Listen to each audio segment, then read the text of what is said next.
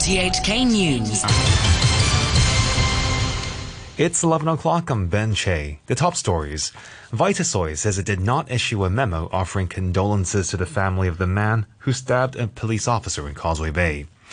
The security chief Chris Tang says he's shocked that some people brought their children to mourn the policeman's attacker. And officials in Japan say 2 bodies have been found after a powerful mudslide hit a hillside resort in Atami. The beverage company Vitasoy says it did not issue an internal memo offering condolences to the family of the man who stabbed a police officer in Causeway Bay last Thursday before fatally stabbing himself. The man had worked at the company, and the memo caused a storm on mainland social media. Violet Wong reports. In a statement on its Weibo account, Vitasoy said it did not issue the memo and apologized for the upset it had caused. It explained that the document, which contained inappropriate content, was written by an employee and circulated without authorization. The company said it reserves the right to take legal action against that staff member. The drinks manufacturer stressed that it condemns acts of violence and will fully support the police investigation. The statement comes after 2 mainland celebrities who participated in an ad campaign with Vitasoy distanced themselves from the company. Earlier, Security Chief Chris Tang has condemned those whom he said were glorifying terrorism and encouraging violence following the stabbing. Speaking to reporters, Mr. Tang said he was shocked that some people had brought their children to mourn the attacker. The minister said the public should clearly see that there were what he called evil forces trying to incite hatred. When you promote violence and ask people to come out to break the law, you are breaking the law. When you promote acts that endanger national security, you are breaking the law. Our police force and other law enforcement agencies will try our best to pluck you out and send you to prison. The condition of the police officer who was stabbed has now improved to stable from serious. He had initially been in a critical condition. A 24-year-old man has collapsed and died while hiking in Sai Kung. Another person, aged 50, also collapsed. They were both airlifted to Easton Hospital by helicopter, where the 24-year-old was declared dead. The 50-year-old is now conscious. They were part of a group of about 20 hikers. The very hot weather warning had been issued earlier in the day, with the government warning people against outdoor activity. The Hong Kong Journalists Association says it will set up an emergency fund to support former Next Digital staff.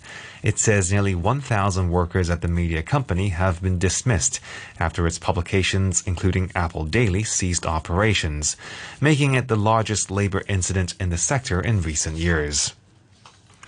Officials in Japan say 2 bodies have been found after a powerful mudslide hit a hillside resort in Atami.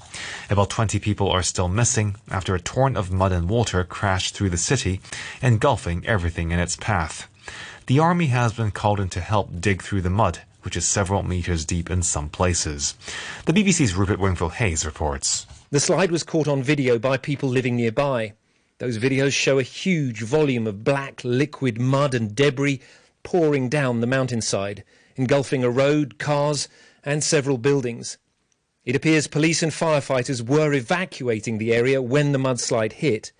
Japan is a very mountainous and densely populated country. It is also in the middle of the summer rainy season, and mudslides are not uncommon. Weather reports say the area had been experiencing continuous heavy rain for the last few days. Health authorities reported 1 new imported coronavirus case today. It involved a 39-year-old man who had arrived from South Korea.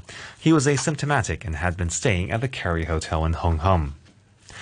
New South Wales health authorities are denying Sydney's COVID-19 lockdown is half-hearted and say the nature of potential exposures being detected is often minimal.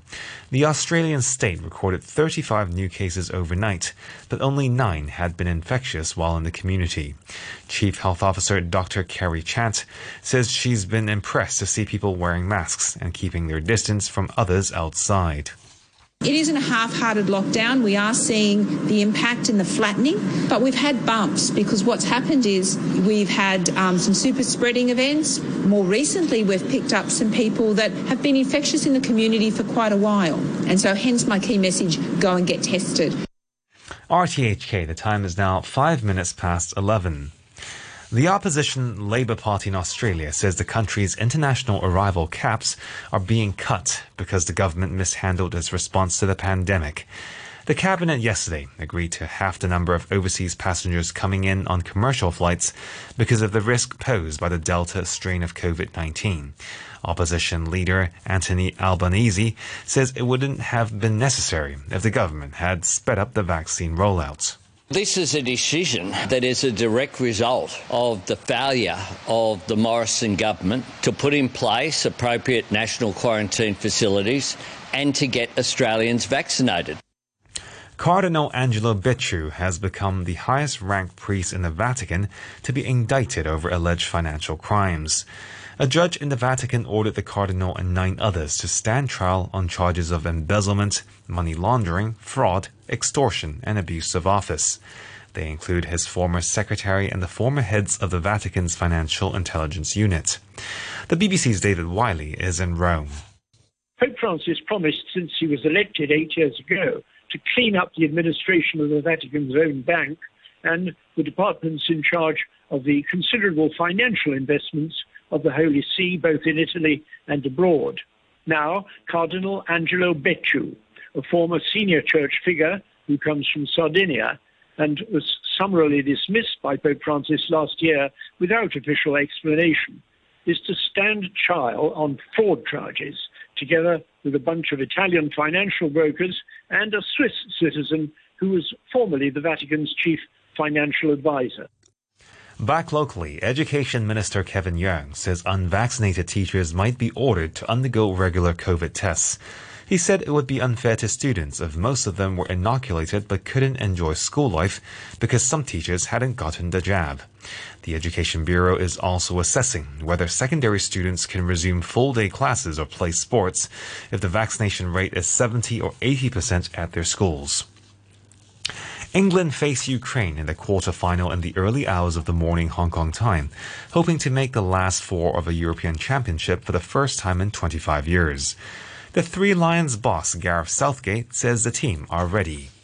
You move on quickly in tournaments and we've not got to the point at which we want to be yet. So it's not been too difficult really to refocus people. The opportunity is there, the confidence is there and the belief, and I think they're looking forward to the challenge. It's actually, I think it's good to come away from Wembley now.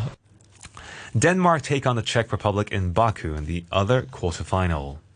Spain will face Italy in the semi-final of Euro 2020 after beating 10-man Switzerland on penalties in their last 8 match. The BBC's John Murray reports. Spain were the first team into the last 4, but they made hard work of it, as Switzerland fell a penalty shootout short of what would have been their first semi-final at a Euros or a World Cup. Spain took an early lead when Jordi Alba's shot was deflected in off Zakaria. They failed to drive home their advantage though, and with just over 20 minutes to go, Shaqiri equalised after a mix-up between Laporte and Pau Torres. Despite Switzerland having Freuler sent off and Spain going on to miss chance after chance, it was decided on penalties where Switzerland's were marginally worse than Spain's, and Oyarzabal's final kick took his team to Wembley.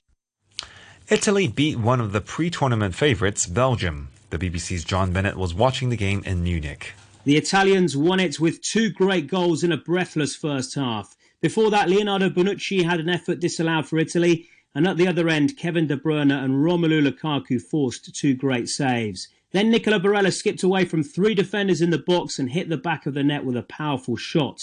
Italy's second was even better. Lorenzo Insigne with a beautiful curling effort from just outside the D. And then just before the break, a twist. Belgian teenager Jeremy Doku fouled just inside the box and Lukaku made it 2-1 from the spot. And a quick look at the weather. Currently it's 30 degrees Celsius with the relative humidity standing at 82%. And the very hot weather warning is still in force. And to end the news, the top stories once again. Vitasoy says it did not issue a memo offering condolences to the family of the man who stabbed a police officer in Causeway Bay. The security chief Chris Tang says he's shocked that some people brought their children to mourn the policeman's attacker. And officials in Japan say 2 bodies have been found after a powerful mudslide hit a hillside resort in Atami. And that's the news from RTHK.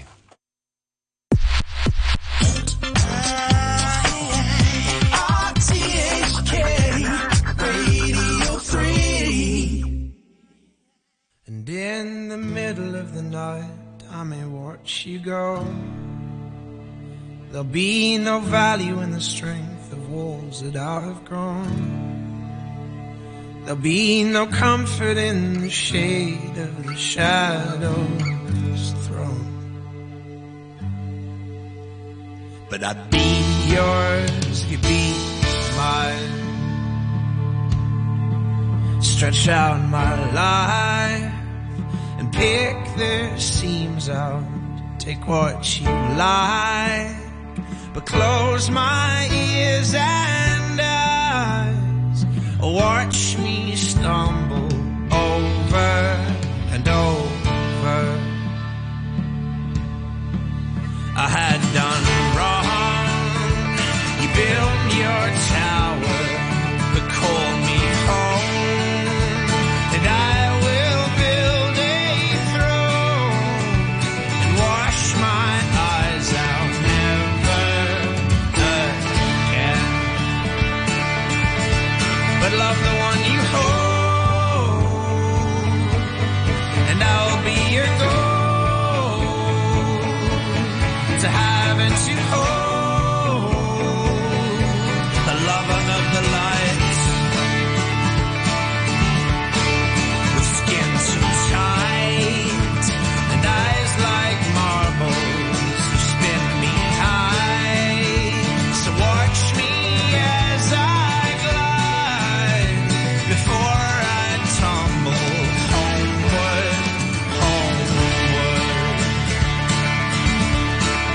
I know I've tried, I was not stable and floored by pride.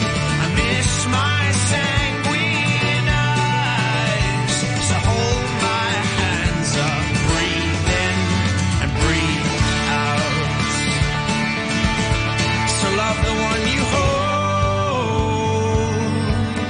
and I'll be your goal, to have and to hold, a lover of the lights.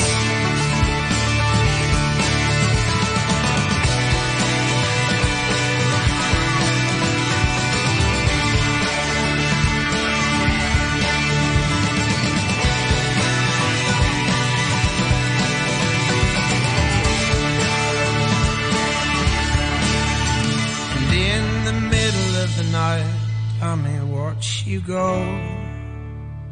There'll be no value in the strength of walls that I have grown.